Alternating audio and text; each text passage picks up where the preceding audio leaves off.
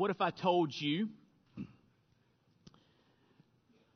that there was something you could do today that would cause you to wake up tomorrow 10 pounds lighter? If I told you I had the answer for that, I'd probably be a rich man. But tomorrow when you wake up, you'd want your money back. Because we understand that's not how it works, right? We understand that good health comes through continual good habits. But it's hard to stick with habits. I mean, we make these New Year's resolutions. I'm going to do this. I'm going to do that. I'm going to focus on this. I'm going to focus on that. But it's hard because we begin that thing we want to do, and the next day we wake up and things don't look that much different. We don't see that instant change, and so we get discouraged and we throw in the towel. Did you know it is like that when it comes to spiritual habits? We have good intentions. We're going to start doing the things God's told us to do, and we get started, and the next day everything looks the same. We don't see instant change, and so we think, well, I'll let these things fall by the wayside. If we could only see what God does in our lives years down the road, if we implement spiritual habits today, we would be much more faithful. So we need to keep that long-term view. If we do the things God's told us to do, what will be the result not only tomorrow, but what will be the result 10 years from now? If you could only see the difference that it will make, you'll keep on keeping on. So keeping that in mind, I want you to turn with me to Luke chapter 18. Luke chapter 18.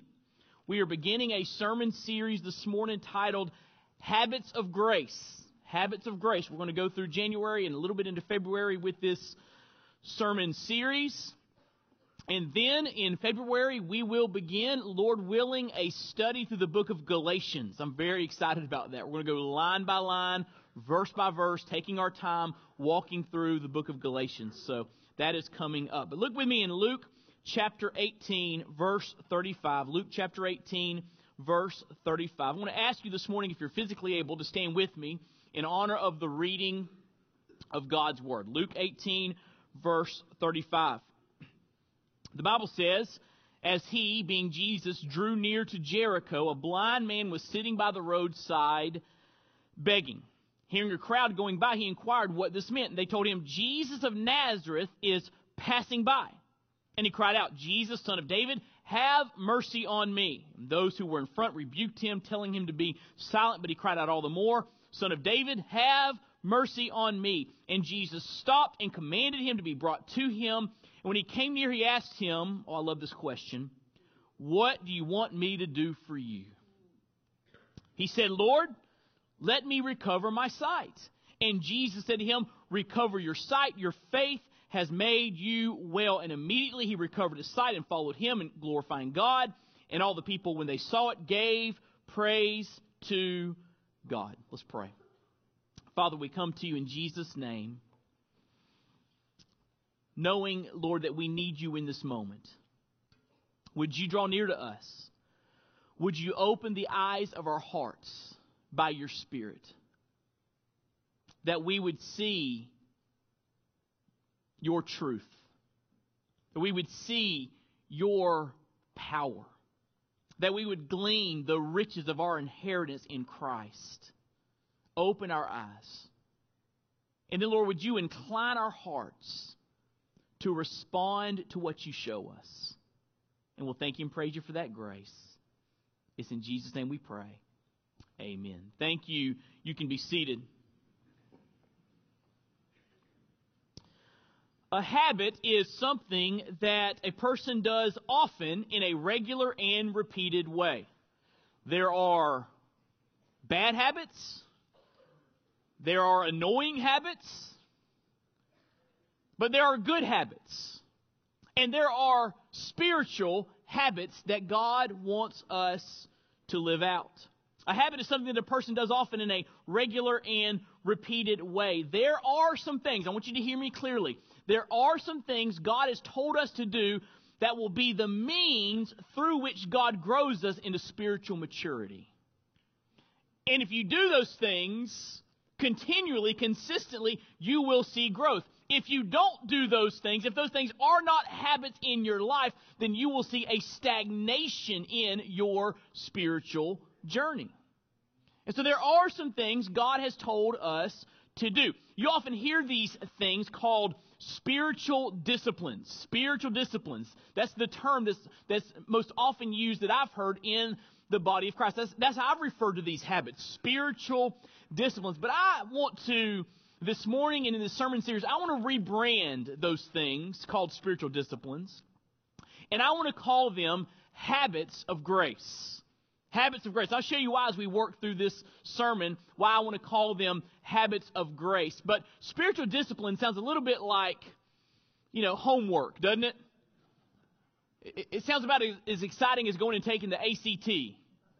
Right? Spiritual discipline. That doesn't sound real exciting. There are some disciplines we need to have in our life, and we need to have habits and be continual and consistent. But spiritual disciplines just doesn't capture your heart and your spirit. But this term, habits of grace, I believe is a great term to refer to these things God has given us to do that are means through which He grows us. Now, this phrase, habits of grace, is not original with me. Last year I read a book by this title by a man named David Mathis, and he helped me to think through this and to begin to use this phrase, habits of grace. And here's what I want you to understand. When you practice these habits that God has given you, when you do what God has told you to do, when you implement the means God has given you to grow, you are positioning yourself for joy and transformation. When you do what God's told you to do, you are positioning yourself for joy and for transformation. Why was Bartimaeus, that's his name, it was given us in the book of Mark that we just read about in Luke. Why was Bartimaeus transformed? Why was a blind man given his sight? Because he was in Jesus' path and he encountered Him. And when you do the things God's told you to do, listen, you are putting yourself in Jesus' path to encounter Him and to see the transformation He makes day by day and over time. So I want to just discuss these habits of grace with you today, and we're going to kind of unpack them in the coming days. But I want to discuss these habits under two headings. First of all, I want to give you a definition, and then I want to give you a word of encouragement, because when it comes to these habits, we need that encouragement. So first of all, let's define what we mean specifically by habits of grace. And I wrote a long sentence about these habits, and so what I've done is I've kind of broken down this sentence to help you to understand what I mean by it. So let me give you this sentence piece by piece. First of all, habits of grace are God-ordained practices. Habits of grace are God-ordained practices. There are things God has told us to do that bring about an encounter with Christ. That are the means through which God changes us and makes us more like Jesus. For example, in John 17, the high priestly prayer of Christ, Jesus is praying for His disciples, those that were there with Him in that time, but also all of His disciples that would come to know Him through the message of the gospel. And in John 17, verse 17, Jesus says, "Sanctify them, change them, set them apart by your truth." And then He says, "Your word is truth." So how does God sanctify? How does God set us apart? How does God change us? The Bible says, Jesus says, by your word.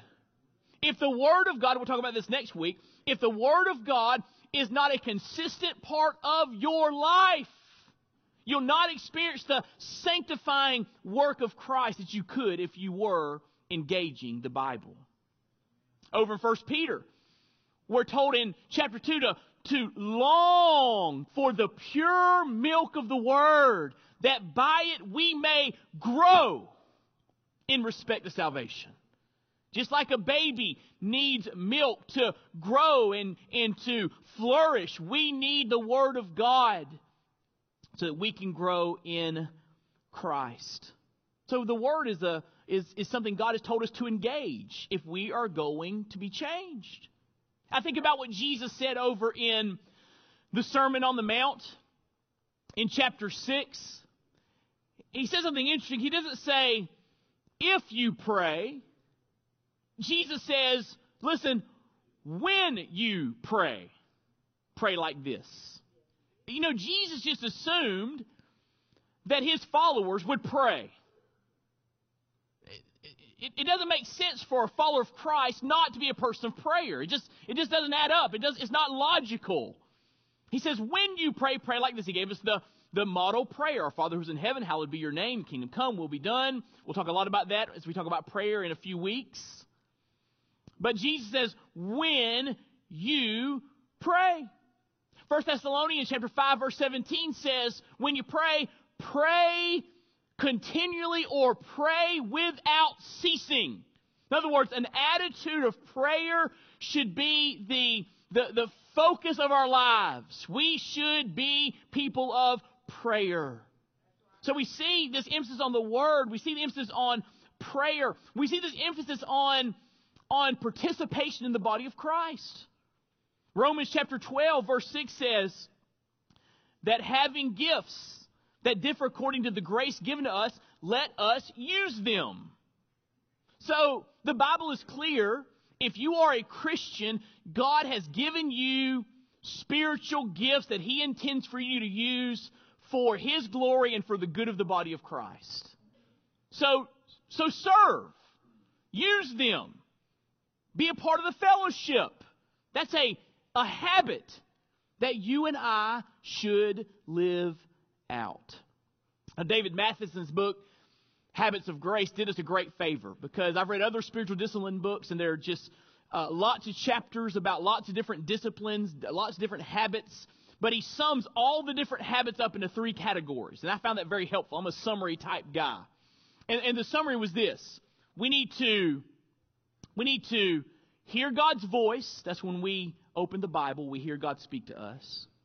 We need to have God's ear. That's when we pray and He hears us. Amen. And we need to be a part or belong to His body. The body of Christ, the church. We need to serve and experience the fellowship of believers consistently if we are going to change. And here's the point of the habits of grace. If you hear His voice as you read the Bible, if you have His ear when you pray, and if you belong to His body, God will use those means to change you. That's just how it works. And if you neglect those things, you probably will not see accelerated, continual, steady, consistent growth. And so, habits of grace are God-ordained practices. Taking God at His word, doing what He's told us to do, living how He's told us to live. So these God-ordained practices are things that we are to do regularly. That's the next phrase. Habits of grace are God-ordained practices that we are to do regularly. Now turn over to 1 Timothy chapter 4. 1 Timothy chapter 4, verse 6.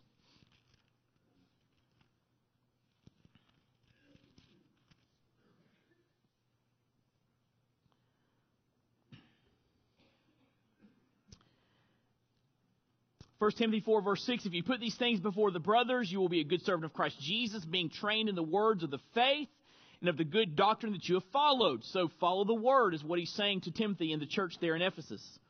Have nothing to do with irreverent, silly myths. Rather, train yourself for godliness. For while bodily training is of some value, godliness is of value in every way, as holds promise for the present life and also for the life to come. Now, this verse is the reason we have the phrase spiritual disciplines, because some translations say discipline yourself there in verse 7, discipline yourself for godliness. The ESV here says train yourself for the purpose of godliness. The word that is translated discipline or train yourself is the word we get gymnasium from. It's the Greek word there. And it speaks of an athlete that exercises, that does what's necessary to be victorious. So, there is an aspect of these habits of grace in that we are to do them regularly. The Olympics start in February, the Winter Olympics. You better believe those athletes are training regularly, right? They're gonna perform and excel and strive for victory. They've got to do the habits that will get them there regularly, not hit or miss, regularly, consistently. If you don't do something regularly, listen to me, you can't call it a habit. Right? If you don't do it regularly, you can't call it a habit. So, a definition of habits of grace is this. Habits of grace are God-ordained practices that we are to do regularly as, this is important, as a response to grace. As a response to grace. Over in Romans chapter 6, verse 14, we're reminded through the writings of Paul that we don't live according to the law. We live according to grace. In other words, we need to understand that God has been very, very good to us in Christ. In Christ, we have every spiritual blessing, Ephesians 1 verse 3. He has been good. He's reconciled us. He's adopted us. He has forgiven us. He has redeemed us. He has sealed us. And we don't deserve any of it. It's all grace. If you're saved this morning, it's not because you just kind of figured some things out. It's because God has worked in your life, drawn you to Himself, allowed you to hear the gospel, showing you your need for a Savior. And if you're saved today, it's because of God's grace. God's grace. If there's anything good in your life going on, it's grace. Anything. So listen to me. God has poured out His grace upon you. The cross declares that you are, listen, perfectly loved. So these habits, this is interesting, these habits, they don't get God to love you anymore. They're not twisting of God's arm saying, God, would you love me more? He already loves you perfectly. These habits are a response to God's perfect love and grace. Because here's how we begin to think, right? I didn't have my quiet time today. And I'm going to have a bad day. Things are going to go badly because I didn't have my quiet time. Now, there are some principles there that if you're not guided by God's wisdom, you can make poor decisions and things can go badly. But here's the flip side of that. I had my quiet time today. I read my Bible. All right, ready for my blessings. Things are going to go great today, right? How many of you figured out that doesn't always work out? Right? But see, in a very subtle way, what we're saying is this. If I do these habits, God's going to like me more. If I don't, then, I'm going to go down on His list. Almost like a Santa Claus mentality. Right? Listen to me. God has poured out His grace upon you in Christ, the fullness of His grace. He loves you with a perfect, unconditional love. You are not to do these habits to try to get God to love you. You do these things because God does love you. It's a response of gratitude for God's continual, unending grace in your life. So I love that phrase, habits of grace. You're not trying to twist God's arm to bless you. That's prosperity theology. That's TBN stuff, and that's false doctrine. If you're watching TBN, turn it off. Turn it off. We are people who have been transformed by God's grace, recipients of God's grace, and we read our Bible and we pray and we participate in church not because we think God's going to bless us more, but because God has already blessed us. And we want to show Him our gratitude, our love. We want to love Him back, right? That's why they're habits of grace. Now, certainly there are things that happen when you do these things. I've already told you that. You're positioning yourself for transformation. But don't think you're getting God to love you anymore. He already loves you perfectly. So these habits of grace are God-ordained practices that we are to do regularly as a response to His grace by the power of His grace. In other words, you cannot establish good and godly, consistent habits in your own strength. Hey, you've probably tried that, haven't you? How'd it go for you? How did 2017's resolutions go for you? Right? I mean, we've tried things in our own strength and failed. We need to understand that if we are building these habits into our life, it is God's grace. Listen to what Paul says over in 1 Corinthians chapter 15, verse 10. I love this verse. 1 Corinthians 15, verse 10. Paul writes,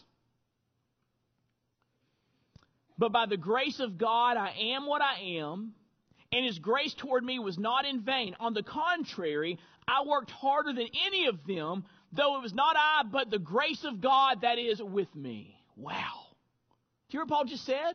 He said, I'm working hard. I'm obeying. I'm doing what God's told me to do. But it's not me. It's God's grace in me, helping me to do what He's told me to do. Isn't that awesome that God does that? Not only does He call you to do the right things, He gives you the strength to do the right things. We need Him. Jesus said over in John 15, apart from me, you can do nothing.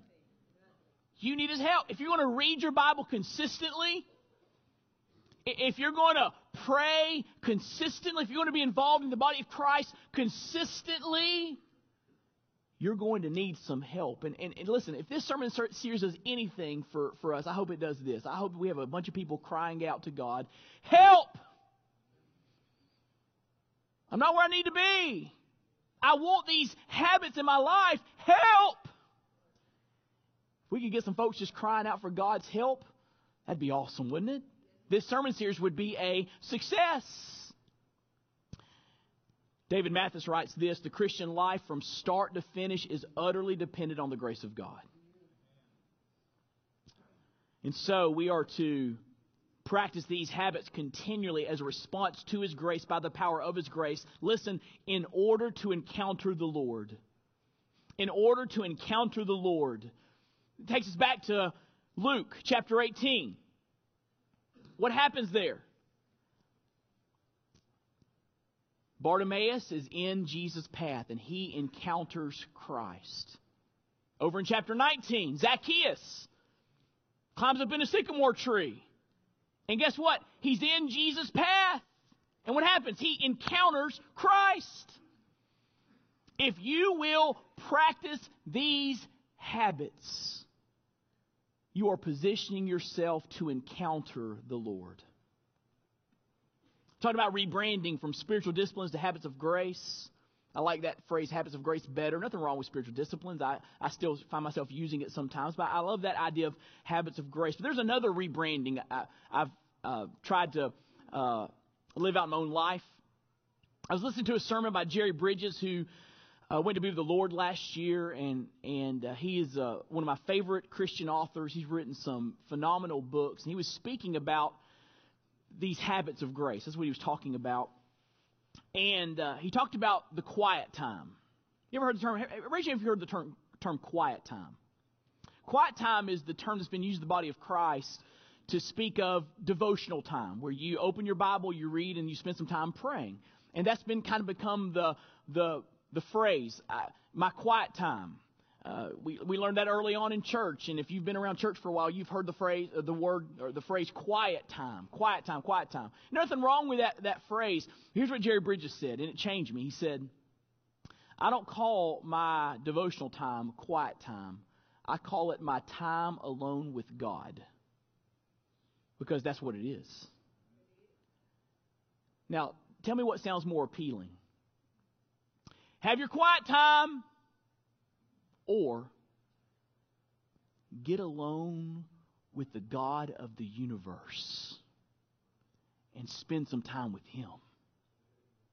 I like that phrase, time alone with God. I try to use it in my own life now. I still say quiet time sometimes. I've been programmed, right? But when I'm talking about my devotional life, my time in the Word, my time in prayer, which we'll talk a lot about in the next few days, or next few weeks, I want to try to be really, really practical. When I talk about that time, I try to use the phrase, time alone with God, because that's what it is. And listen, if that's what it is, that's highly significant, right? Time alone with God. Over in Hebrews 4, we're told that Jesus is our high priest. He paid the penalty for our sin, washed away the barrier of uncleanness between us and a holy God. Therefore, the Bible says in Hebrews 4, we are to draw near. You know what that means? In the context of Hebrews, it means that you and I have the privilege of going into the Holy of Holies anytime we want and staying as long as we want. Wow. Only the high priest once a year could go into the Holy of Holies, the place where the Ark of the Covenant was, where God's Shekinah glory would dwell and come down to rest among His people. But in Christ, because our sins are washed away, we can go into the very presence of God anytime we want. Amen. And we don't have to hurry. That means, listen, your commute to work can be time in the Holy of Holies. Your dining room table, your recliner can be the Holy of Holies. Your desk at work, the place you take your lunch break, it can be your Holy of Holies. Your front porch, your back porch, that rocking chair, it can be your Holy of Holies. The middle of a coffee shop, noise all around, that table can be your Holy of Holies. Why? These habits of grace position us to encounter the Lord, and here's the final phrase, and be changed. Habits of grace are God-ordained practices that we are to do regularly as a response to His grace and by the power of His grace in order to encounter the Lord and be changed. Luke 18, beginning of Luke 19, Bartimaeus, Zacchaeus, they're in Jesus' path, and they encounter Him, and guess what happens next? They're transformed. Bartimaeus is given his sight. Zacchaeus is saved, and he goes back to his house with Jesus and spends some time with Christ, and we see the change in his life. He wants to restore that which he had stolen from folks. A changed life as he encountered Christ. Bartimaeus and Zacchaeus illustrate an important truth. I learned this from Donald Whitney, who wrote a book called Spiritual Disciplines of the Christian Life. You can experience transformation when you put yourself in Jesus' path. Just like Bartimaeus, just like Zacchaeus, if you will put yourself in Jesus' path, you can be changed. Hear me. 2018 does not have to be the same as 2017. Spiritually speaking. You can be changed. And these habits of grace, which we're going to unpack together in a very practical way, these habits of grace put you in Jesus' path. That's what it's all about. Put you in His path. They're the means God has ordained for you to be changed by the Lord. So I hope this rebranding of these habits, not just spiritual disciplines, it's okay if you want to use that term, but these are habits of what? Grace. Grace. Now, before we close this morning, I want to give you a word of encouragement, because we need encouragement when it comes to this. And And I've asked the Lord to help me to just to be encouraging and practical and to be helpful. I hope this sermon series doesn't make you feel like you're living under a weight of things to do, but you've been given some handles, some practical ways to incorporate these habits in your life. So here's a word of encouragement. You ready? There's a progression when you begin to practice these habits regularly. And just for a moment, I want to give you my journey with the habits of grace. My journey with the habits of grace. And I bet, after I give you these 4 words that are a progression, I bet that you'll find yourself somewhere on one of these, or between these 4 words. The first word is the word deficiency. Deficiency. Deficiency is when you know what God's told you to do, you know the importance of being in the Word, you know the importance of prayer, you know the importance of serving in the body of Christ, but it's not consistent and you know it, and there's this kind of ongoing low-grade guilt in your life. Right? I know I need to do better. I hear Pastor Wade talk about the Word, and I need to read the Bible, and I need to get a Bible reading plan, and boy, I need to pray more, and I struggle with that, and I lose focus, and you just kind of throw in the towel. But you know that those things are important, right? And so there's always this kind of low-grade sense of deficiency. I'm not where I need to be, and that's miserable. That's not how God intends for you to live. And in my own personal life, there have been times when I've not been as consistent as I need to be. And I feel that sense of deficiency. But I want you to know you don't have to stay there. You can go from deficiency to diligence. That's the next word, diligence. Diligence is when you have a plan. And by God's grace and strength and power, you begin to work out the plan. You have some practical things in your life, and you begin to incorporate these habits. That's diligence. Diligence. Diligence. Again, it's got to be consistent. You can't be consistent in your own strength. It's God helping you. Diligence. Diligence. Diligence. And you begin to see God's helping you in this. So you go from deficiency to diligence. And here's what happens next. And again, this has happened in my own life. You go from diligence to desire. Instead of just doing these things because you're trying to be diligent and obedient and God's helping you, you begin to desire to do these things. Let me tell you what I've learned. The more I read the Bible, the more I want to read the Bible. Let me tell you what I've learned. The more I pray, the more I want to pray. Hey, the more I get together with God's people, the more I want to get together with God's people. Can I tell you that there's nothing this world offers that comes close to corporate worship? God's people coming together around the Word, worshiping the great I Am. There's nothing that this world offers that even comes close. And the more I worship, the more I want to worship. I woke up this morning and I couldn't wait to get to church.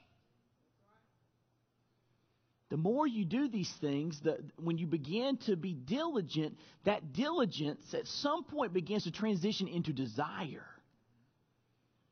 And it gets to the point where you can't wait for your time alone with God. You know, my happy place is at the end of my dining room table, early in the morning, with an open Bible and a hot, steaming cup of coffee. It just doesn't get any better than that. Got my Bible, got my highlighter, my pen, got my Bible reading plan, got my coffee, and it's just me and the Lord. There's nothing like it. I desire it. But diligence had to come first. I had to put those things in practice continually to begin to see the value and the joy in it. Which leads to this. Deficiency leads to diligence. Diligence leads to desire. And desire leads to delight. To where your time alone with God, your time in prayer, your time in the body of Christ is not a burden. it's joy, it's delight. Your soul is being nourished. Your life is being strengthened. You're in the presence of God continually and over time, maybe not overnight, but over time, as you look back, you begin to see the transforming work that Jesus is doing. I want you to know that because I read through the Bible consistently, listen to me, I'm not the same pastor I was 5 years ago. I may not be a better preacher, but I'm telling you, God's done a work in my life. He's changed me. Because of that discipline in my life, that diligence, which leads to delight, which leads to desire. When I look back, I can see His hand at work through those means. And you'll be able to see that too. And it's thrilling. And so these habits become delightful. No one can keep you from doing them because you want to. Over in Psalm 1, we know this is possible because it says that blessed is he whose delight is in the law of the Lord. Amen? Delight's possible through Christ. And so, here's my word of encouragement. You can go from deficiency to diligence to desire to delight. Now, where are you on this progression? If you're here and you're deficient, say, Lord, help me to be diligent. If you're diligent, look forward to 2018 where He's going to transform that into desire. If you're at a place of diligence and desire, ask God to just make it an ongoing delight. And He'll do that. Where are you on this progression? Listen to me. God wants you to move through this progression. That's the picture we see of Christians in the Bible. Putting in place habits of grace for transformation. So what's the point? Let me give you the point and we'll finish up our time this morning. Here's what I want you to walk away with. You ready?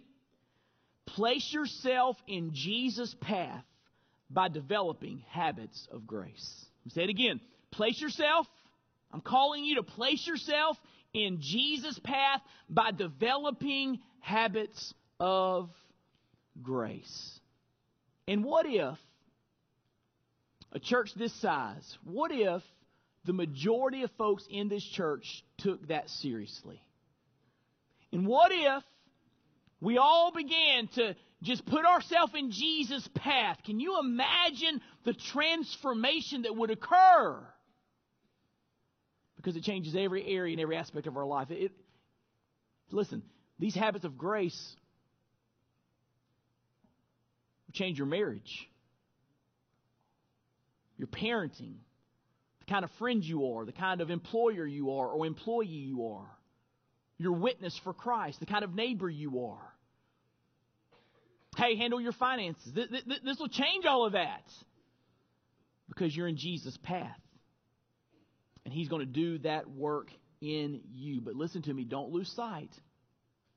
The greatest thing about the habits of grace is you get more of Jesus. Is there any greater joy than that? You get more of Jesus. So in the next weeks together, we're going to talk specifically about the Word of God, prayer, and your ministry in the body of Christ. Fellowshipping, experiencing the body. Now, again, I'm going to be very practical. I'm going to give you some tools and some guidelines, some things to help you. But again, it's all about